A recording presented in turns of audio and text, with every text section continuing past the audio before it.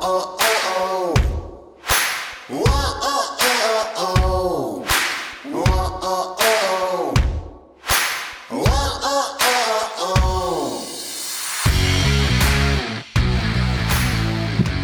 welcome back to the Protectors Podcast. Today, a very special guest, Tom Bentley, New York Times Best-Selling Author, former FBI agent, and former Apache pilot. But first, I want to give a big shout out to Deliver Fund. I love Deliver Fund. They're doing great things. And right now, they are actually taking the war to the traffickers. They are fighting behind the scenes, and they're doing incredible work. So make sure you check out deliverfund.org. So let's welcome Don. There he is. Hey, Jason. Don, how's it going? Big news since the last time you had you on, right? Oh my gosh, yeah. This is actually, I guess you are the first person I've talked to, the first important person I've talked to since we got the news last Wednesday. So yeah, it was crazy. Without Sanction, I loved it. I'm right in the middle of the next one right now, and now I have another book, Target Acquire. I have to watch. I have to read. I don't know. You're doing great things, brother. Really great things. Thank you, man. It's been man, the last 3 years have been crazy. And then the last, I guess 6 months or so have been double that. And so I know you and I have kind of talked about this before, but just for any of the new folks. So I spent, 17 years writing books that nobody read. And then in 2018 was lucky enough to sell Without Sanction, a 2-book deal. But when your first book gets bought, it takes about 18 to 24 months for it to come out. And so when it came out, or right before it came out, I was writing. Yeah, right before it came out, I turned in the second book already because, again, it takes so long for the first one to come out, which was The Outside Man. And at the end of that, my editor, Tom Colgan, is also the editor for the Clancy series. And he asked me if I would want to write in the Clancy series, which is an incredible honor. So fast forward this year, I turned in Target Acquire in February. The Outside Man Book 2 and Matt Drake came out in March. And then Target Acquired, the first one, mine in the Tom Clancy Jack Ryan Jr. came out 2 weeks ago. So it has been a wild 2020, to say the least, or 2021 rather. I could only imagine, like you said, 18 years. It's not like you just picked up a pen one day and said, hey, you know what? I'm going to write a New York Times bestselling book. No. I seriously, Without Sanction, I've talked about it before. I've read it. It's like a real book I've actually read. Sometimes I don't have time to read everything, but it's really good, man. And I like it. The protagonist, Matt Drake. I like it, man. I like that it's not like this super secret, I mean, he's super secret, but not like this, really way beyond. But the reason we're having on today is talk about Target Acquired. And we're going to do a little bit of something different today. We are going to talk about what is a day in the life of a New York Times best-selling author like. I mean, it's man, I'm fascinated by this graphic right now. Look at the shot groups clicking in right there all over the place. So I have to say that I have been a New York Times best-selling author for all of a week, or not quite a week. We found out last Wednesday. This is again for newbies. You may have already known this. I didn't. Is that they update the list every Wednesday at 7 p.m. Eastern, and so I was waiting on Wednesday to see if it would hit or not. And my editor actually called me at 3, and I was like, well, it can't be that call because it isn't 7 yet. But I guess the editors get a advanced copy. And so he told me, which was incredible. And so I wish I could say I have all this experience living a day in the life as a New York Times bestselling author, but it's not even a week old yet. Having said that, like you and I were talking about before we started taping, like most writers, I had a day job.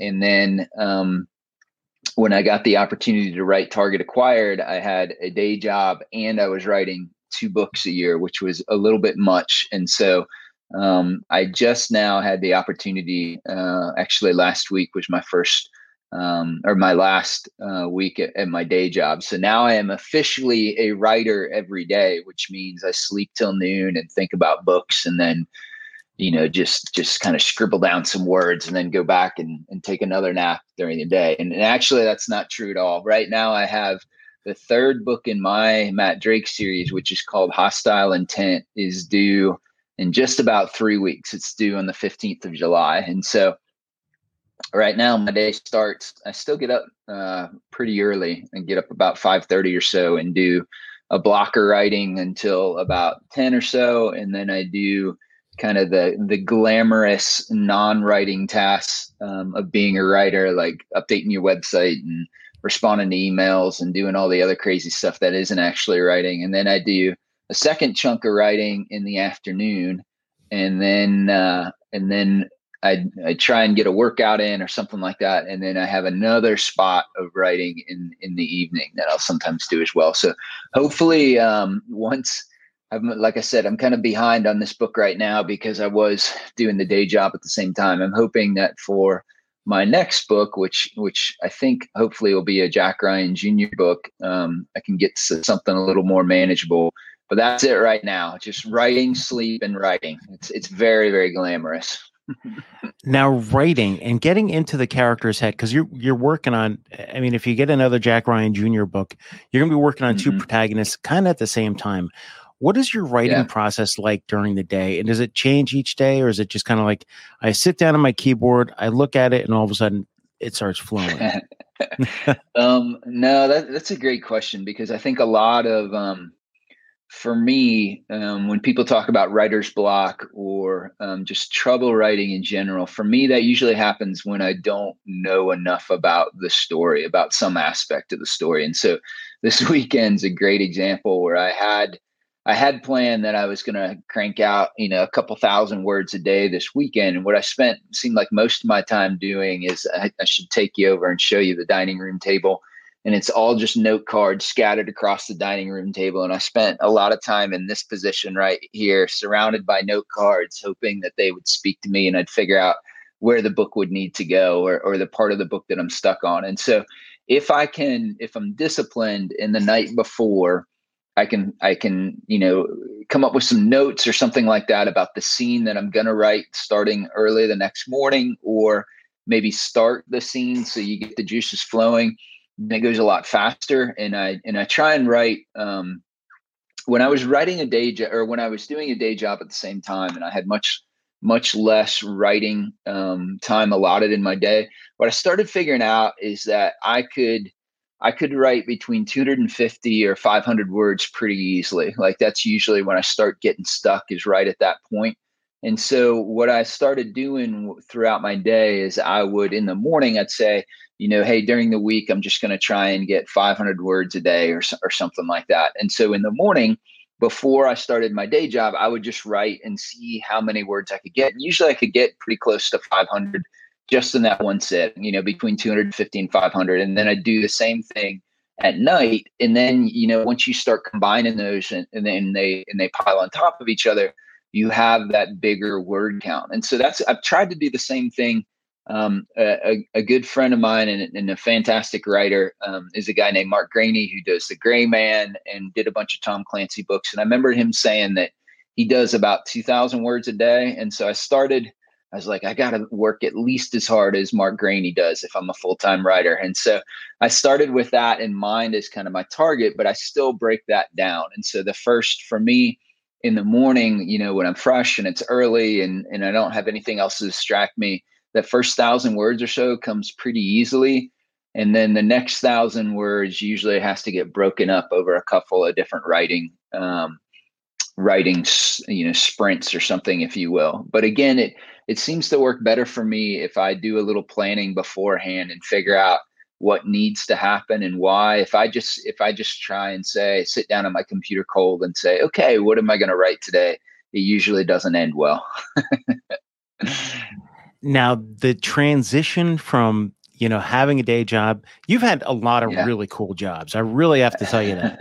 FBI agent, Apache pilot, writer, Intel, all sorts of cool stuff. And writing, your passion, doing that as a full-time job, it's scary. But once you get over this hump, you've already checked off one of the biggest things you could possibly ever imagine. is New York Times bestselling author Don, and I can say now that I've met that guy in person. It's really cool, man. You're the first author I think I've actually seen in person and went to a book signing. So that's really cool. That's cool. That was cool. Yeah, man. That was for the Without Sanction back to it. Like in, I think one of the last events. Yeah, I think it was one of the last pre-COVID. Yeah. Mm-hmm. Yeah, when you bring up, I love this thriller generation. I'm looking forward to having your book on the new Protectors Book Club. I'm excited to have that launched this past few weeks. Is books. We love books. It's something about our generation. It's like this thriller generation. It's just really cool books out there, man. We didn't have these when I was a kid. It was like ninjas and Rambo books, but now it's really cool, man. But going back to one of your jobs, and that's one thing I want to talk about today, transition completely from the writing world.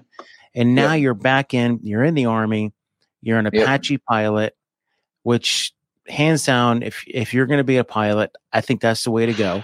That's just me. And we know you did a lot, but just what is a normal day? Like a normal day when it comes to in CONUS and OCONUS. Sure. And I'll say that is one of I think the coolest jobs in the world to have. It's hard to have a bad day when you're flying Apaches. And in fact, one of the coolest things about the Apache is when you're a pilot, you wear what's called this helmet display unit. So it's this little monocle that slides over your eye, and you use that as you turn your head, the sensor follows your head. And so you fly at nighttime through that one eye, via the sensor that sits on the nose of the helicopter. And then the other cool thing that it does is the 30 millimeter cannon that hangs below the nose as well. If you have that slaved to your eye, everywhere you look, the 30 millimeter cannon follows, and then you just squeeze the trigger and bad things go away, which is incredible. And so I'll start with the not as exciting one first. So in CONUS or in when you're not deployed, the way pilots work in the Army, it's different from any other service, is that there's two groups of pilots, if you will. There's what are called warrant officers and then commissioned officers.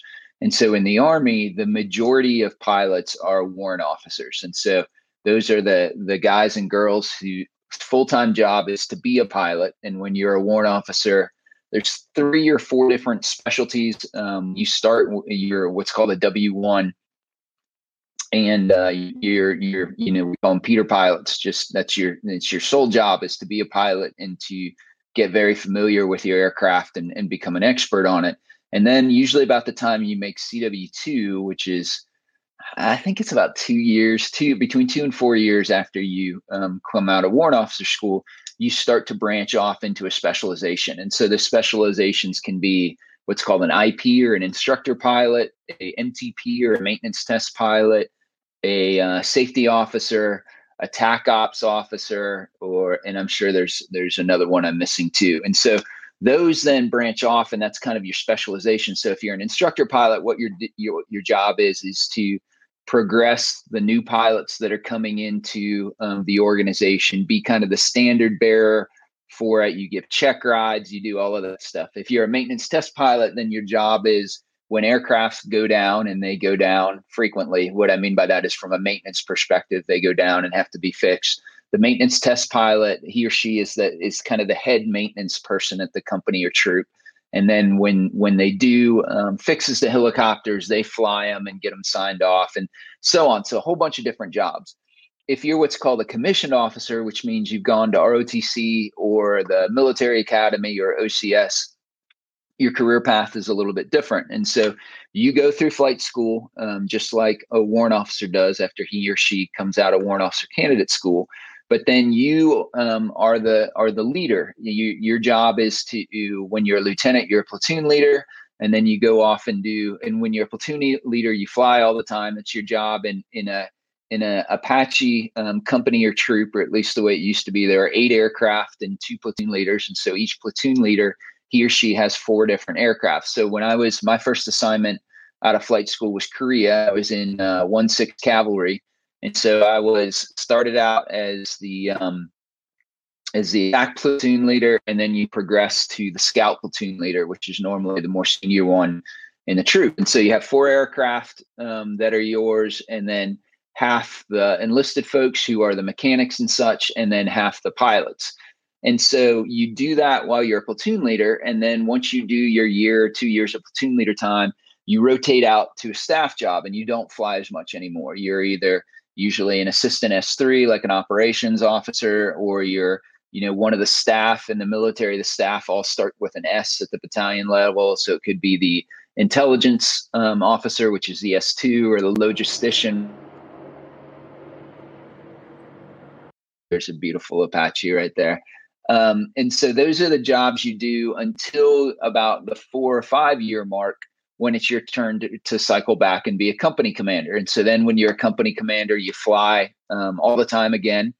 And then when you're a major, you rotate back off and you do staff jobs. And then when you're a lieutenant colonel, you come back again as a battalion commander or a squadron commander if it's a cavalry unit. And so those are kind of the differences between the two. So when you're in like a platoon leader or company commander position, you usually fly about once or twice a week, depending on the hours and stuff that you have. And then there's all kinds of administrative stuff that the military invents for you to do when you're not flying.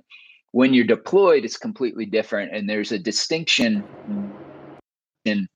for pilots, and it's something that's called being a pilot in command. And so in the Apache, you sit one behind the other, and the front seater, or the technical term is the CPG, the co-pilot gunner. We always call them the front seater. And then the back seater is the person who sits in the second seat. And usually, or in the old Alpha model Apache helicopters, the seats were so different in that the controls were so different between the two that you were usually assigned one seat or another. And so the more junior pilot usually sat in the front, and the more senior pilot, who was the pilot in command, sat in the back. And sometimes you would have folks who were called dual seaters who could move from one to another, but that was really the exception rather than the norm. The Longbow, and now the Guardian, which is the next generation Apache, is much more advanced. It's a completely digital cockpit. And so you can configure your own cockpit to be, there's what that are called pages, these multi-purpose displays that have pages. And so I can set up my cockpit how I want, and you can set up yours. And so the difference between the seats becomes much smaller. And so it's much more common for people to be dual seated. And so the distinction still is who is the pilot in command. And so pilot in command is something that every pilot kind of strives for. And it's something that you spend a lot of time getting experience and studying for. And when you're ready, you have to be recommended to take your pilot in command ride. And then you take it usually with the squadron or battalion, the chief instructor pilot there. And it's very, very rigorous. When I took mine, it was right before, while we were at Fort Hood, before we deployed to Germany and then went to Afghanistan. It was a couple hour oral examination first, and then a 3 or 4 hour flight where you're not only displaying your skill as a pilot, but it's also heavily slotted towards your decision-making criteria, because you're going to be given, responsibility for this helicopter. And so they put you in all kinds of crazy scenarios, and just to see how mature you are, whether you can wiggle the sticks, whether you know what your limitations are as a pilot or not. And so because I was fortunate enough, my best friend was a troop commander in what's called a line troop. And so he had the helicopters. I was a troop commander in what's called support troop. And so when we went to Afghanistan, I became one of his backup pilots. And so what would happen is there are 3 different types of missions that you fly in Afghanistan, or you did, 15 years ago when I was there. And it is a QRF mission, or a quick reactionary force mission, which your job is to, you carry around a handheld radio, and for a 12-hour shift, if you get a call on that radio, you have to be airborne within 30 minutes. And so those missions could be everything from very benign, like a general needs to go from Kabul to JBAT or something like that, and you're going to provide escort, to there's a medevac that is taken off and they need an escort, to there's what's called a TIC, or a troops in contact, and they need gunships. And so it's very much could be anything and everything, or it could be nothing. And you could spend 12 hours and never get a launch at all. And so that's one mission. Second mission is what's called ring route support. So in Afghanistan, much of the people, gear, supplies moved by helicopter because of the ruggedness of terrain and the dangers associated with IEDs. And so that stuff was carried in either Black Hawk or Chinook helicopters. And so you, as the Apache helicopter pilot, would be the escort for them. And so it could be a 6 or 8 hour mission where you're just literally going from fob to fob and escorting a Black Hawk or Chinook. And then the final kind of mission is what's called a direct action mission, where there's a unit on the ground. It could be in Bagram. A lot of times we supported the SEALs because they're organic fire support aircraft are usually the 160th, and the 160th didn't have little birds or armed DAPs or anything there. And so we as Apaches picked up that mission for them. It could be, normal infantry folks that are out that are going to go do a raid on a village. And so you be the gunship support for them or anything in between. And so that's the third type of mission. And that one obviously is the much more exciting one, where you do a whole bunch of mission planning beforehand. You do coordinations with the ground, you do rehearsals, and then you go execute it. And so that one is kind of on the left side of the azimuth, if you will, for the amount of coordination and prep time and everything you do beforehand, versus on the total right-hand side are the QRF missions, where most of the time you literally have no idea what you're going to be doing until you go do it. And so that's kind of what the three different missions look like. And it's a day in an Apache pilot. How about that? That is exactly what I was looking for. The thing about like your background and writing the books is you see it in the details in the paragraph. You could tell someone who doesn't have either the background or they don't do the adequate research. And Sure. those books really don't go that far. Fortunately, everybody that's been on the show, really world-class authors, all of them. Some of them don't have that big old caveat of New York Times bestselling author, no, but a lot of them will be. And I love following your journey, and I love seeing what you're doing, because it's really cool to see you come out with the Matt Drake, and then all of a sudden now you're doing Jack Ryan Jr. And we really need to pull up that graphic again, because I don't even know what I did with it, but that was really cool. I was trying to pull up some Apache here while we were doing it, and it wasn't. So we got the Apaches in there, so that was kind of cool. So yeah, man, doing great things, brother. And as usual, I love promoting anything you're doing. Looking forward to seeing what happens next with Matt Drake and Jack Ryan Jr. I know we're here to promote Jack Ryan Jr., but I really, I like the whole Jack Ryan series, and I'll always have. Yeah. As soon as I get through my next 2 books, I'll read that one. Nice. Really looking forward to it, man. Looking forward to having you talk to everybody out there. If you are into books and you're into, especially books like Don has, join the Protectors Book Club. Don's books will guaranteed be part of the selection coming up in the next couple months. Right now, let's see if we could pull up this graphic here. There it is. Target Acquired is out now. And it's up there. It's in the top of the charts. Don, I appreciate you coming on the show, brother. Absolutely, Jason. Thanks for having me, man.